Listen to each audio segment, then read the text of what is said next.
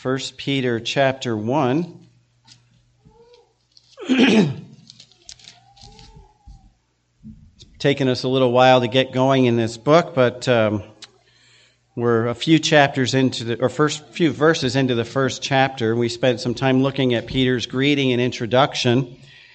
And this morning, we're going to move on a little bit to some practical advice that Peter has for Christians through things that all of us will undergo in temptation and trials.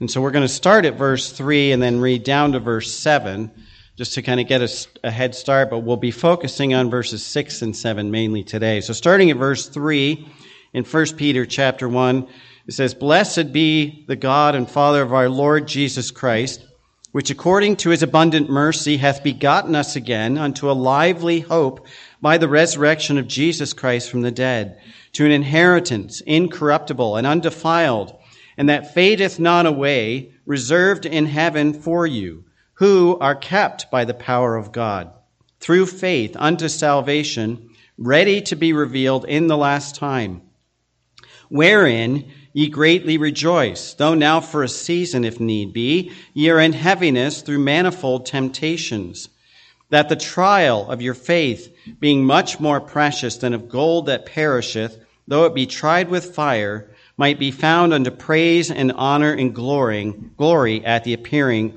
of Jesus Christ." We'll stop there. Let's have a word of prayer this morning together. Lord, I thank you that you've given us your word, and as we now come before you and hear what you have to say to us as you speak to us from your word, Lord, I pray that you would just humble us. Help us to have a spirit of attention and listening and humility before you, so that we might learn and be ready to receive that which your Spirit has for us. Open our hearts and minds, I pray, to give us understanding. And Lord, I pray that your Spirit would do his work in each one of us, that your word will not return void as you've promised. Lord, I need your help to speak. I need your Spirit, and so I pray for a filling of your Spirit, that you would give me power, wisdom, that you would give me the words to speak so that we might hear from you. We want to be challenged by your truth today so that you receive all the honor and glory. And Lord, we just give ourselves and our time now into your hand. And I pray that you would again use this for your purpose. And we thank you in Jesus' name. Amen. As we study 1 Peter, the beginning of the first chapter, after his greeting, we spent some time looking at verses 3 through 5, which is the security we have in Christ. Because our salvation, our eternal inheritance, is not something of this earth. It's not something that we can create ourselves. It comes in Christ.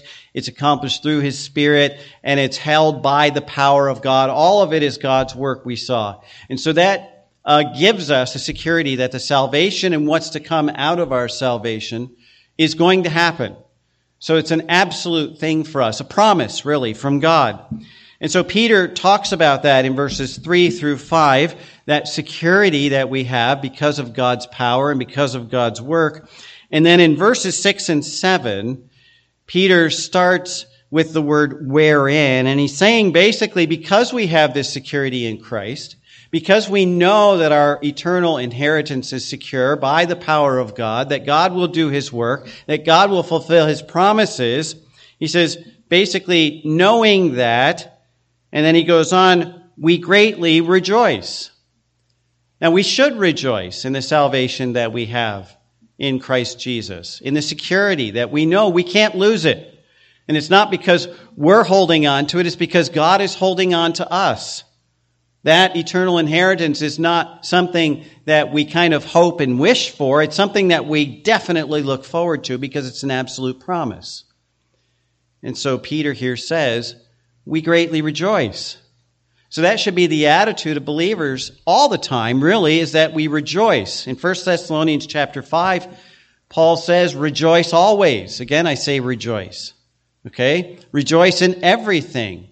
Give thanks in everything. Why? Because we know God has got us. We're not going to be lost. He's not going to let us go. There's no chance that this promise that he's told us about the end of our salvation, this eternal inheritance, it's not going to happen. We know it's an absolute thing. And so that should be the attitude of believers, is that we rejoice. But here in verses 6 and 7, he goes into a scenario, actually, where it seems to be a paradox. Because he says, rejoice, and then immediately in verse 6, he says, though now for a season, if need be, you're in heaviness through manifold temptations. And verses 6 and 7 focus specifically on the circumstances of suffering and temptation, and yet he still says, rejoice. And so in our minds, the paradox is that, well, in suffering, when things are not going well, when we're stressed and under pressure, that isn't the time that we naturally rejoice. Those are the times that we grieve, that we are stressed. That's the human response. It's difficult. And so Peter's telling us in the hardest times of our life, we're supposed to continue to rejoice. That doesn't seem like it fits. But that is the attitude of a Christian, because our security is in God, because we know that what we're experiencing in this life is just temporary. It's not real life. It's a shadow of what is to come. And so we can continue to rejoice even in the temptations and trials.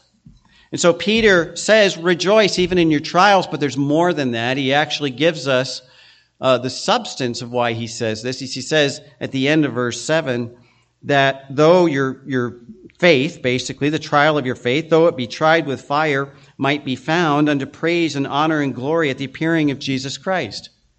So what Peter is saying here is not only that rejoicing should be the attitude of a believer all the time, but that rejoicing in trials is the proof of our faith. That is what demonstrates to us that it's true faith, that we're truly trusting in God.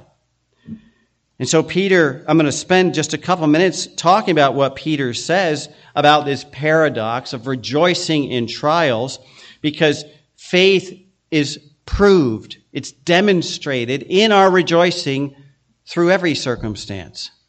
And he focuses here specifically on these trials and temptations that we face in life.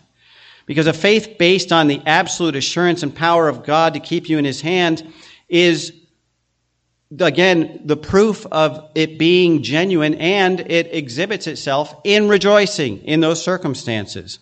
And so when Peter says that we can rejoice in trials and temptations, he's giving us a demonstration of the proof of our faith. The word he uses here is a Greek word, agaliao, okay, and I won't quiz you on that afterwards.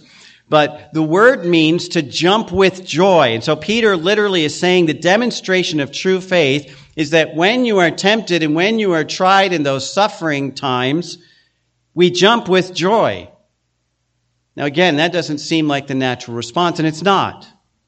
That is the response of the Spirit in us and of true faith in God.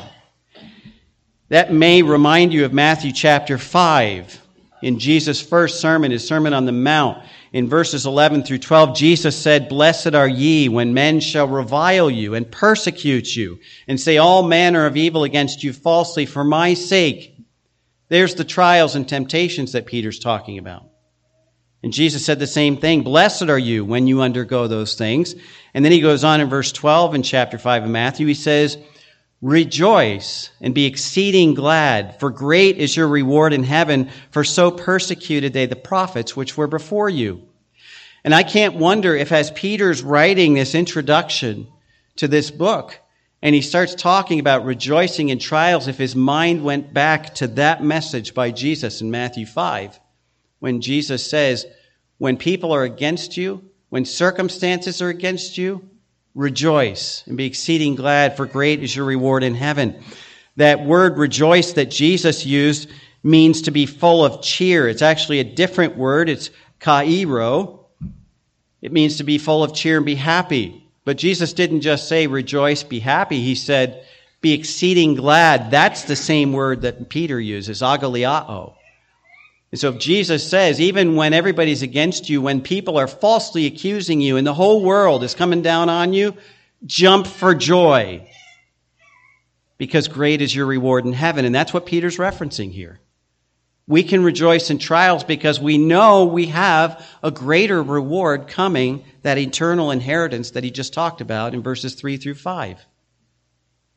So that's the kind of joy in the midst of trials and suffering that a true faith demonstrates. Now, I want to talk about the nature of these trials that Peter uses here, because this gets interesting when we actually look at the very words he uses.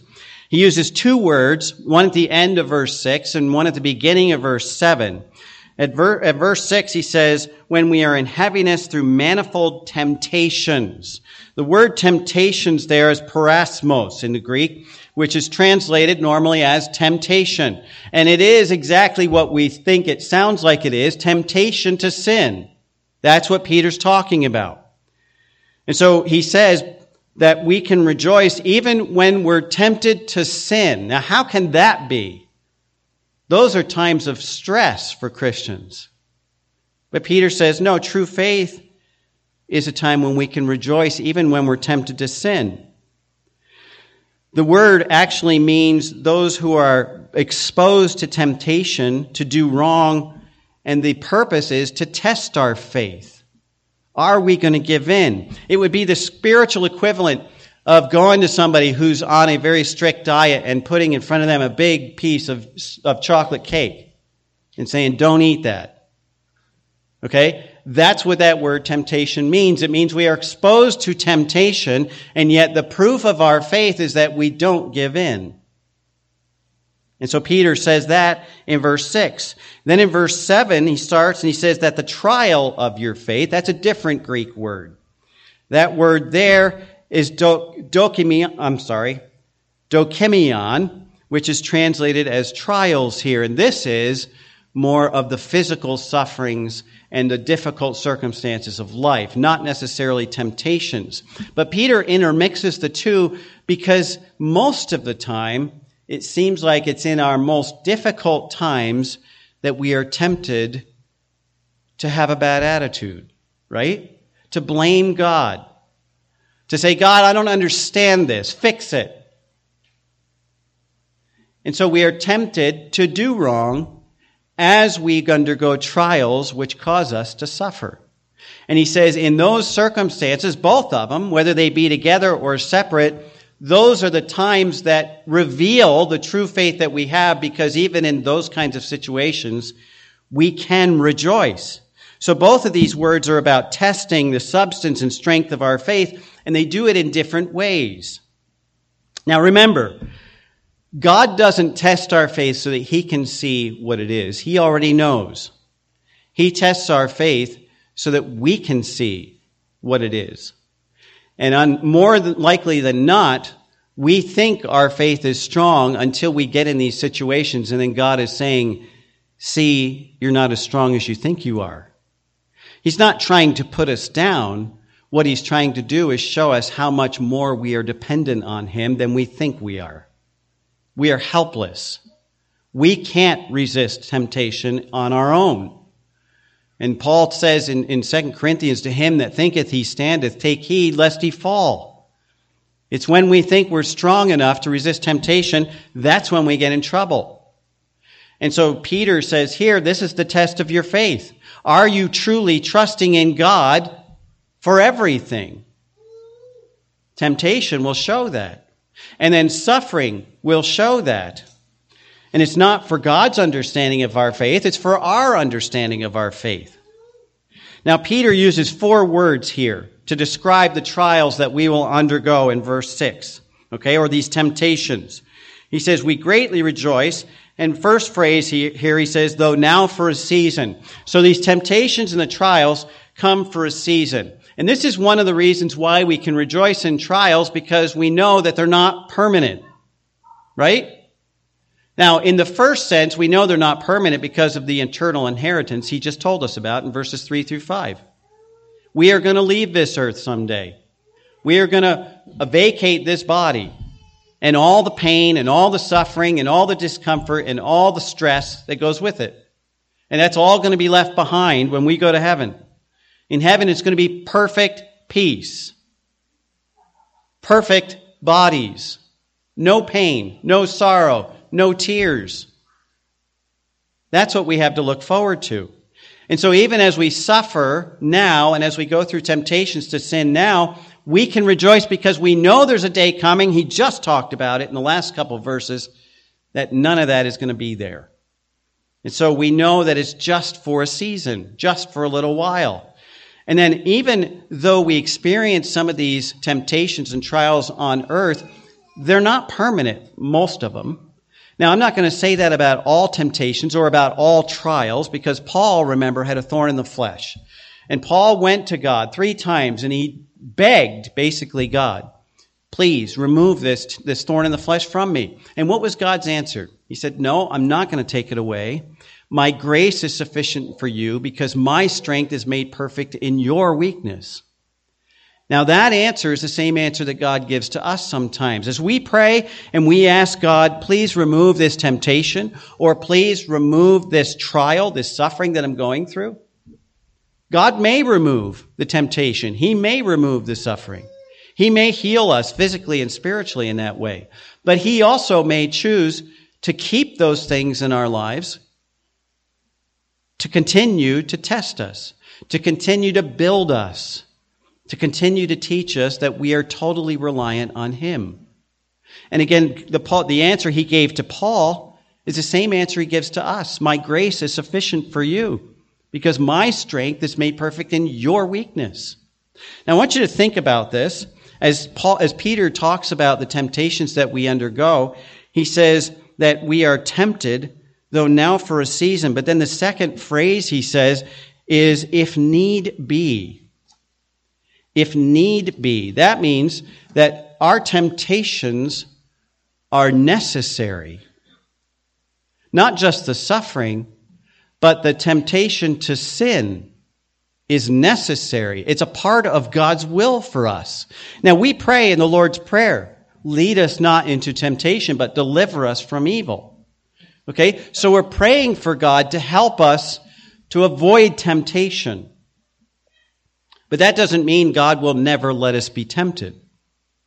That is part of God's plan for us, is to expose us to temptation. In Sunday school this morning, we talked about when Jesus was ready to begin His ministry. It says the Spirit led Him into the wilderness, and there in the wilderness, at His lowest human point, other than being on the cross, one of the weakest points in Jesus' life, after fasting for 40 days, Satan came and tempted Him 3 times. Now, it doesn't say that the Spirit of God was with Him. It doesn't say angels were there helping Him. It says Satan tempted Him. And it actually says Satan took Him to the temple. So God allowed Jesus in His flesh to be tempted by Satan for a purpose. And Christ resisted that temptation through the power of the Spirit and using the Word of God. And so He becomes the perfect example for us as people that we are exposed to temptation. That's part of God's will for us because it shows where our faith is. Now, unfortunately, we don't always follow the example of Christ because temptation comes and in our flesh we give in and then we realize, well, my faith isn't as strong as I thought it was. That's when we fall. And so God uses those times when we fall into temptation to teach us about ourselves. And that's what Peter's saying here. Those temptations are necessary to continue to teach us that we aren't as strong as we think we are. Remember, this is Peter. And if you go back just a few years before this, when Christ is still on earth, before His crucifixion, Jesus is trying to teach the disciples, including Peter, about his purpose. And Jesus says, I must go. It's necessary for me to go and die on the cross. And Peter says, no, you're never going to die, Lord. You're God. You're the Son of God. You're not going to die. There's no need for that. And then Jesus turns to him and He says, well, all of you are going to forsake me. And Peter says, no, I will never, never forsake you. Even though they take me to death, I will never turn my back. I will never forsake you. And then literally, not long after that, Peter is hiding by the fire, kind of shielding his face within hearing distance of the Lord as He's tried And Peter denies him vehemently 3 times. Peter knows what he's talking about when he talks about temptation. We're not as strong as we think we are, and that's why God allows that to continue to show us how much we need the Lord, how much we are dependent upon His Spirit in our lives. And so Peter says temptations are necessary. Trials are necessary. We need to suffer. God knows that. C.S. Lewis said, pain and suffering is God's megaphone to rouse a sleeping world. It's the way God gets our attention. And many times it's only in our suffering and in our pain that we finally turn to God and say, I can't do this anymore, God, I need you. And so it's necessary, Peter says. God uses troubles and trials for a number of reasons in our lives. It's to remind us of our limitations and humble us as believers, to wean us away from worldly things, to point us to heaven, to teach us that God's blessings outweigh the problems and pain of life, as Paul said. These light afflictions can't even compare to the glory that awaits us. God uses troubles and trials to chasten us for our sin, to remind us that this life is not the only life there is, that there is a life beyond this, and to help us in strengthening our spiritual character. There's lots of reasons why we need trials and temptations. And so Peter says, if need be, when they're necessary. And those things are necessary. Peter confirms this later on in this book in chapter 5, verse 10. He says, after you have suffered a little while, the God of all grace, who called you to His eternal glory in Christ, will Himself perfect, confirm, strengthen, and establish you through those trials. So this is God's work in us, those trials, even the temptations, the exposure to the temptation to sin is part of God showing us that we need Him and how much we need to rely on Him for everything. Warren Wiersbe says it this way. He says, we do not always know the need being met, but we can always trust God to know and to do what's best in us. See, that's the test of faith. I don't get it, God. I don't understand. I don't see what you're doing here. But I know you are all wise, and I know you will do what's best for me, and so I absolutely trust you in this. And in that, I can rejoice that God is in control. See, there's where the rejoicing comes, when we submit to God's purpose. And so our trials and temptations are necessary, Peter says. And then he uses another phrase. He says, you are in heaviness or weariness. In verse 6, he says, you are in heaviness through manifold temptations. That means that suffering causes distress. Now, does God want us then to be in distress and pain? And the answer has to be yes.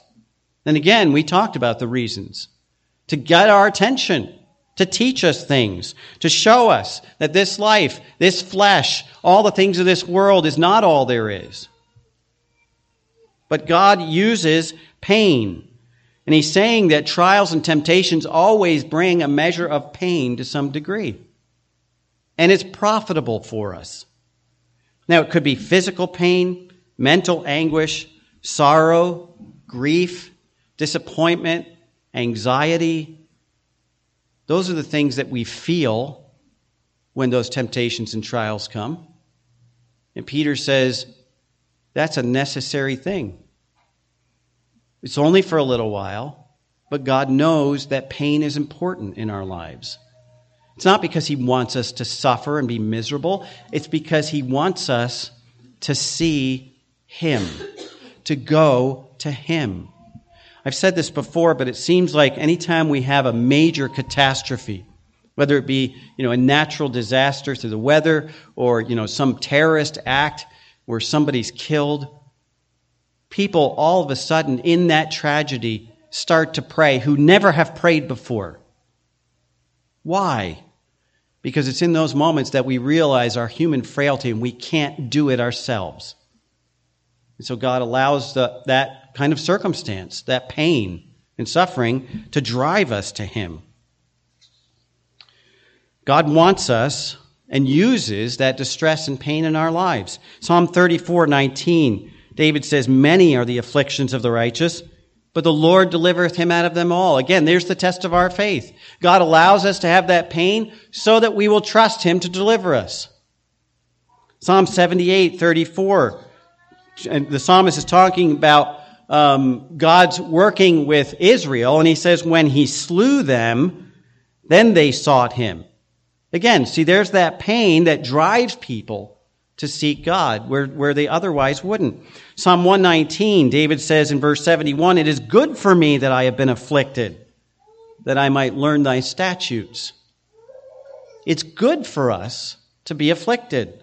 And in John chapter 9, when you get up to the time of Jesus, his disciples are walking with Jesus. They meet the blind man who was blind from birth, and his disciples look at Jesus and said, well, we're going to assume that he was born blind because of somebody's sin.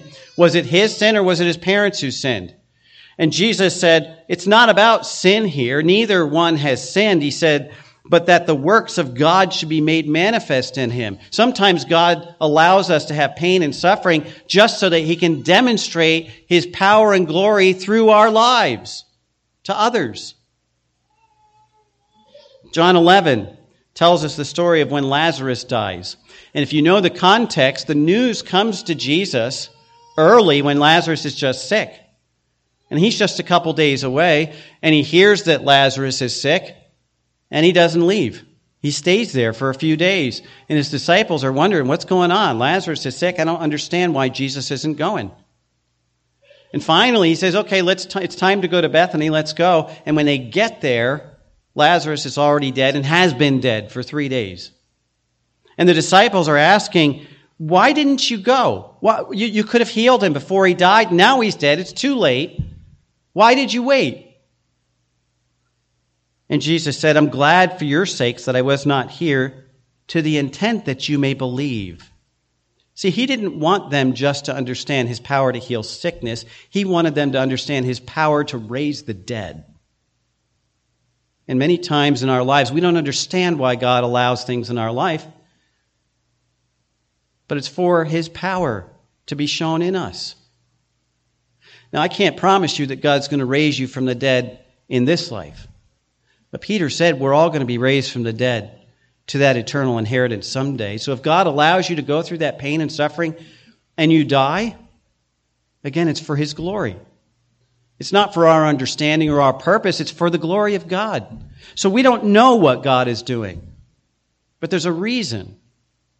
It's for a short time, and it may be our short time on this earth until we die. But God has a purpose in all of that pain and suffering. In 2 Corinthians chapter 1, we read this morning. It says that God is the God of all comfort, and we experience the comfort of God when? In our pain and suffering. If we never had pain and suffering, we would never experience the comfort of God to its fullness. And so God uses that to reveal himself to us. So God's plans for pain in our trials because he knows that it's best for us. And then Peter uses this last phrase in verse 6. He says manifold temptations. That word manifold means various kinds. Okay? All working into one. If you're a mechanic and you understand the parts of an engine, there's something called the manifold. Okay? The exhaust manifold has several pipes that come out of the engine for the different cylinders, and then they all join into one to go out the one exhaust pipe in the back. It's called a manifold. Okay, it means many into one. And that's what Peter is telling us here. These manifold temptations, there's many different kinds, many different varieties. The word literally means many different colors. Okay? But he says they all work for God's one purpose. Now, we looked at these words already. Temptations to sin, parasmos. And that is to prove our commitment and faith in God to not sin. And then the trials, the dokimion, that's the physical stress or pain and suffering to demonstrate the strength of our faith in trusting God no matter what the circumstance is. And he says there's many different kinds. And that means not all of us are going to experience the same thing. We're all going to have our own set of trials. We're all going to have our own set of temptations. Many are common to us, but it's not going to be the same for everybody. And with those different colored trials and temptations, It's the same grace of God that brings us all through all of them. It's interesting that in 1 Peter chapter 4, you go ahead a couple of chapters here in this same book, and Peter is referencing the grace of God. And in chapter 4, verse 10, he says, "As every man hath received the gift, even so minister the same one to another as good stewards of the manifold grace of God." Same word, meaning God's grace shows up in many different ways, in many different scenarios. It's not always the same, but it's the same grace of God. And it's perfectly applied to each one of our unique different situations. But our problem is we don't trust God. And that's what God is exposing. Even in His grace, He's showing us, you're not trusting me. You're not relying on me. You don't have a true worship of me. And so I'm going to allow you to go through these things to drive you back to me. That's God's grace. And we're here in 1 Peter 4, he calls us stewards of God's grace. It's not just for us to experience God's grace so that we are comforted, as we read this morning.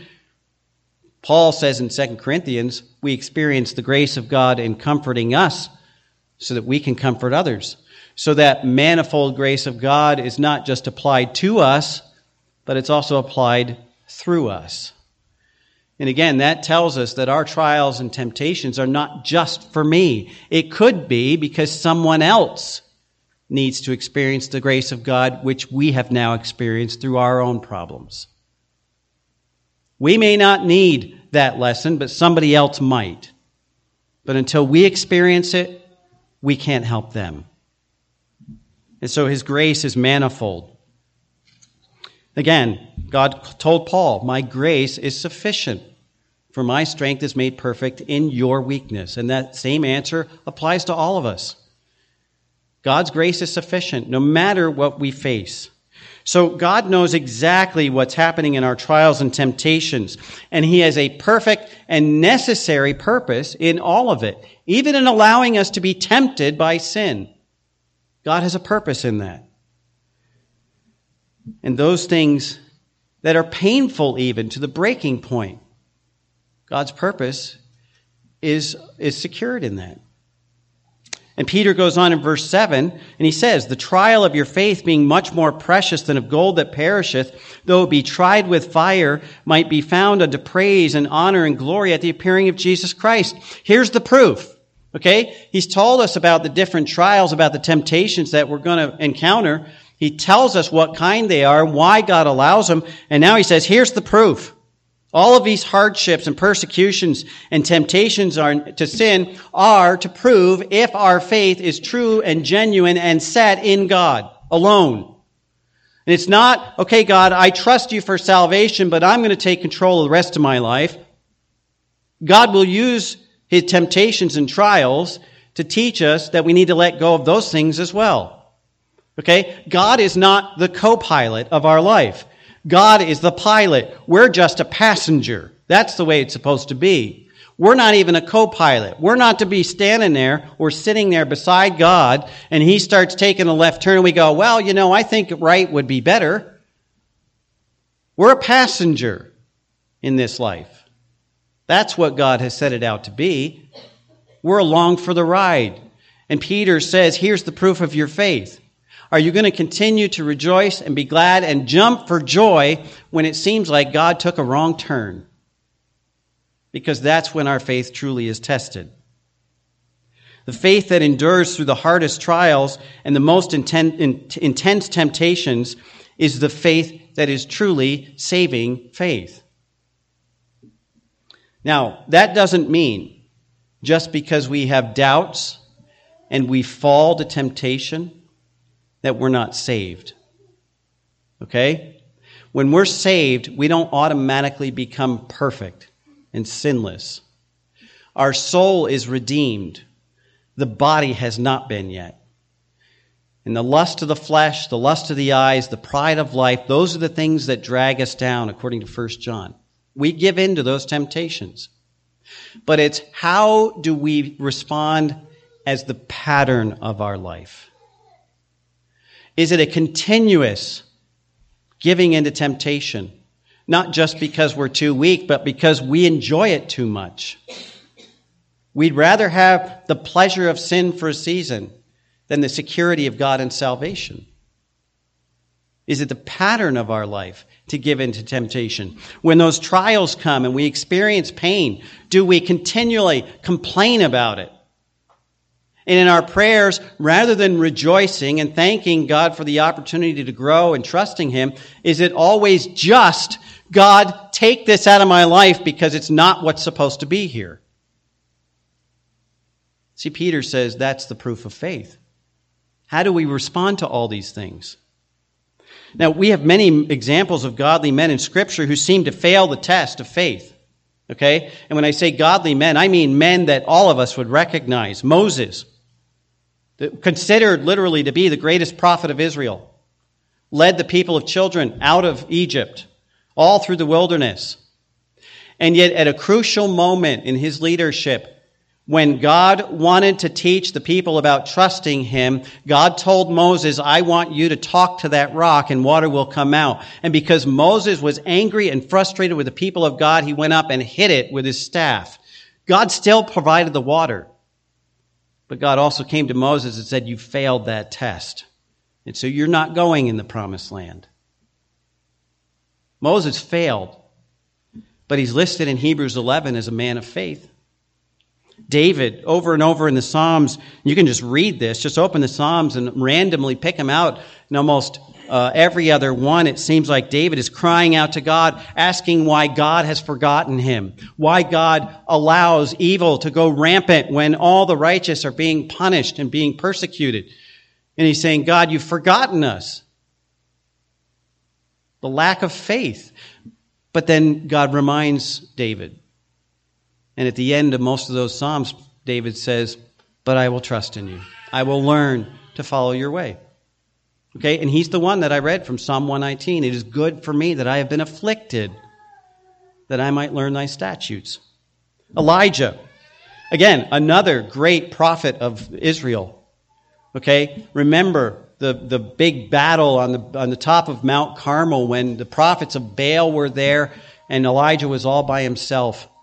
And he challenged them, offer a sacrifice to your God and see how it works out.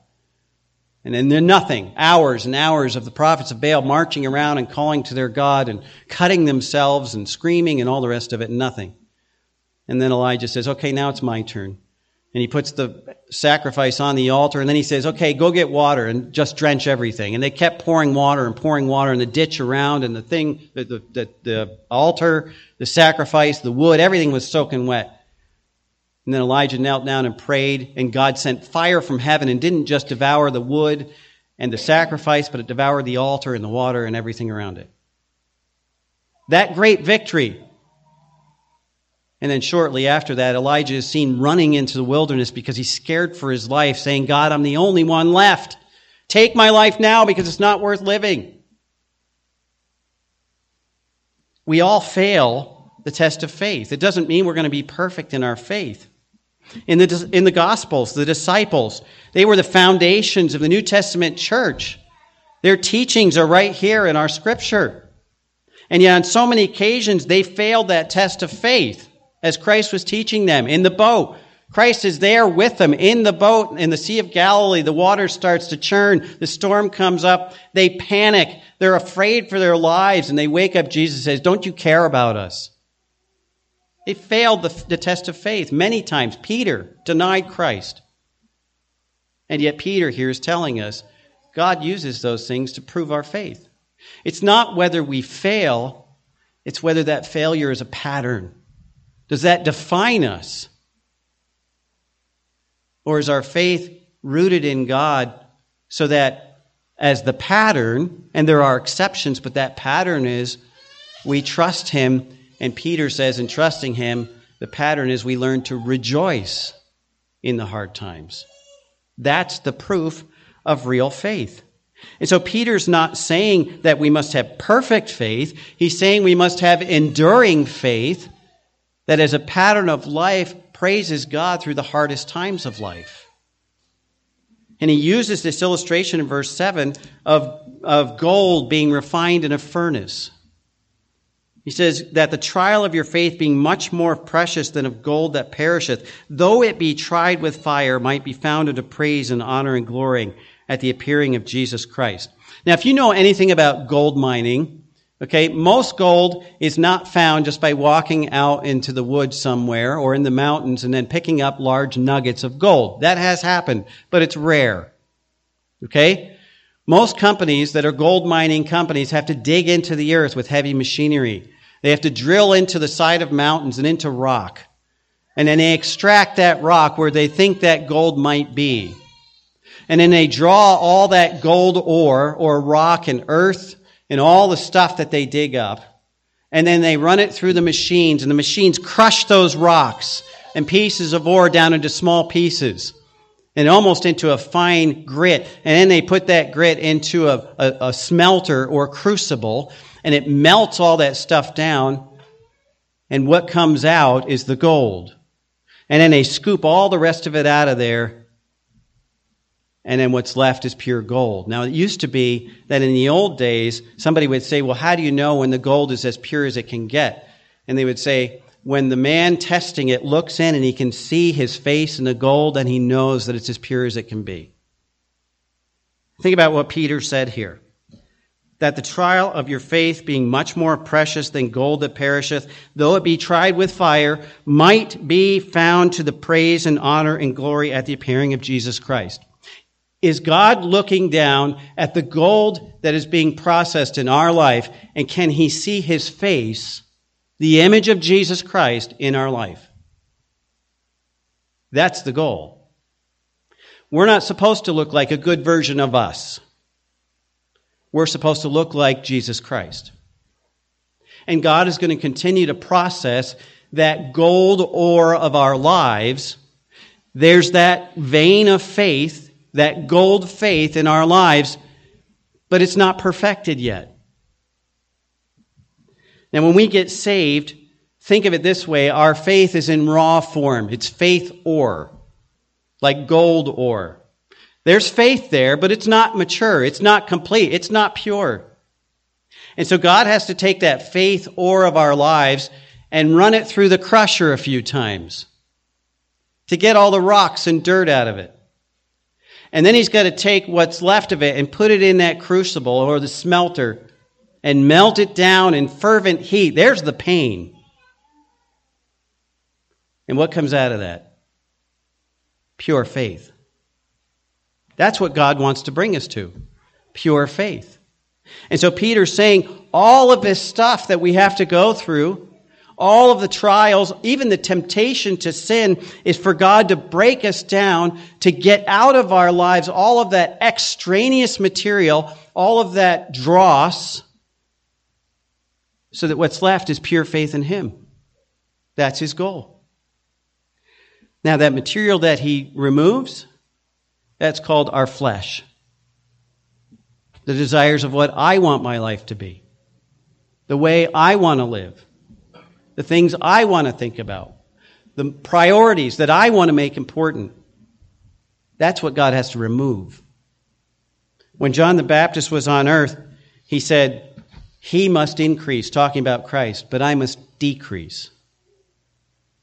Paul, in Galatians, he says, I am crucified with Christ. Nevertheless I live, yet not I, but Christ liveth in me. The life which I now live in the flesh, I live by the faith of the Son of God who loved me and gave himself for me. Paul's saying, it's not me anymore. God has removed me. And so any life that I have is just Christ living through me. And so I have to have pure faith that Christ and God are going to do exactly what should be done through me. And whatever I have to go through, and I'm going to rejoice in those trials. And you know the life of Paul was not easy. In fact, when Paul was converted, God came to Ananias. Ananias was a prophet. He came to Ananias. He said, I want you to go to meet this Paul. He says, I've just converted him, but I have a need to tell him of all the things that he must suffer for my name's sake. That was Paul's introduction to Christianity. And that's basically what Peter is telling us here. God has a need to tell us all the things that we're going to suffer to show us how important those things are to accomplish his work in us in bringing us to a true and pure faith in him. So all of that purifying process, the crushing, the melting us, the trials, the temptations of life, that all reveals whether that faith is true or not. That's how people test gold. Melt it down. There's something called iron pyrite. It looks like gold. It's fool's gold. That doesn't melt down. It's dross, garbage. Only pure gold melts down and becomes pure. And so that's God's purpose. God is doing his work in us to remove everything that's not compatible with true faith in him. So here's the question we might ask. Why does God allow Satan to continue to tempt believers after we're saved? Now you have your answer. Because it's God proving our faith, testing our faith. Not so he can see what it is, but so we can see whether it's genuine faith or not. Now, there is something called false faith. Paul referred to it in 1 Corinthians 15. He says, unless you have believed in vain. Jesus referred to false faith in the parable of the sower, the stony ground, the thorny ground. And it's interesting that he picked these phrases and then Peter used these two words here. Remember, the stony ground, the seed takes root, the plant springs up, but then the sun comes out and beats upon it, and the plant withers and dies and doesn't yield any fruit. Stress, pressure, there's the trials of life. They burn us out. If the trials of life drive you away from God, you never had true faith. Jesus also said the thorny ground, right? The thorny ground, the seed went in, the plant sprung up, but the thorns represent the cares of the world, and it choked that plant out, and it did not yield fruit. Temptations. That's the temptations of the world. So Jesus gave us the basis for what Peter is saying right here. If temptations destroy us and drag us into the pit and we can't get out of it, is your faith true? If the stress and the trials and the pressure of life cause you to run away from God and blame God and curse God, is your faith true? Jesus said no. It's not, it looks like life. It might seem like life, but there's no fruit, so it's not life. It's not true faith. If we walk away from God or stop trusting him because of trials and temptations, then our faith is not true saving faith. That's what Peter is talking about. Luke chapter 9, verse 62, Jesus said, no man having put his hand to the plow and looking back is fit for the kingdom of God. Once we commit to Christ, there's no going back. If we go back, Jesus says, that's not faith. Hebrews 6, 4 through 6, the writer says it's impossible for those who were once enlightened and have tasted of the heavenly gift and were made partakers of the Holy Ghost and have tasted the good word of God and the powers of the world to come, if they shall fall away, it's impossible to renew them again into repentance, seeing they crucify to themselves the Son of God afresh and put him to open shame. That's not talking about losing our salvation. That's talking about a person who seems to be living the Christian life and has all the evidences outward of following the Lord, and yet when trials come, when temptations come, they fall away. It's impossible, it says, to renew them to repentance. That's a false faith. In Hebrews chapter 10, same idea. For if we sin willfully after we have received the knowledge of the truth, that means giving up on God because we aren't getting what we want, there remaineth no more sacrifice for sins, but a fearful looking for of judgment and fiery indignation which shall devour the adversaries. Those are not talking about backslidden Christians, folks. When the Bible talks about fiery indignation and judgment that shall devour the adversaries, that's talking about judgment in hell. That means they're not saved. And so ultimately, what Peter's talking about here, number one, is, are you truly saved? Trials and temptations will reveal that to you. How do you respond? Do you rejoice? Are you learning to rejoice in those trials? That's the proof of our faith. When everything else is cleared off the table of your life as you stand before Christ, what will be left? Look at how Peter ends verse 7. That it might be found unto praise and honor and glory at the appearing of Jesus Christ.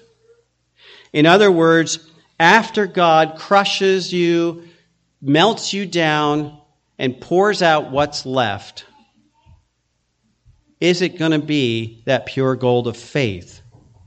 Or is all that we have to bring to God that he's going to find is all of the fake gold, all of the materialism, all of the fleshly lusts? Because then we're left with nothing. God will get rid of all that. And when we stand before Christ at the end of our lives, the only thing he's going to look at is, where's the gold? Where is that gold of pure faith? That's all that matters. Because it's that pure gold of faith that not only brings us to salvation, but it keeps us living according to God's will for us through our lives and rejoicing, knowing that God's in control even through the worst times of our lives.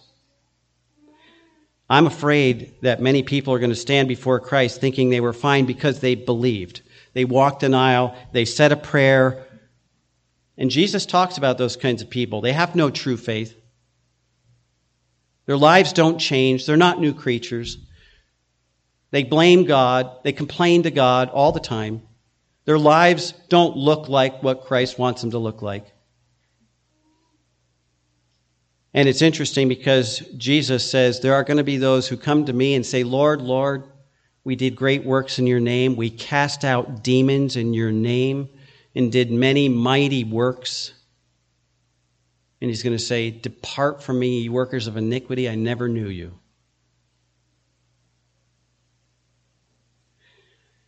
Revelation chapter 3 verse 5 says, he that overcometh, the same shall be clothed in white raiment.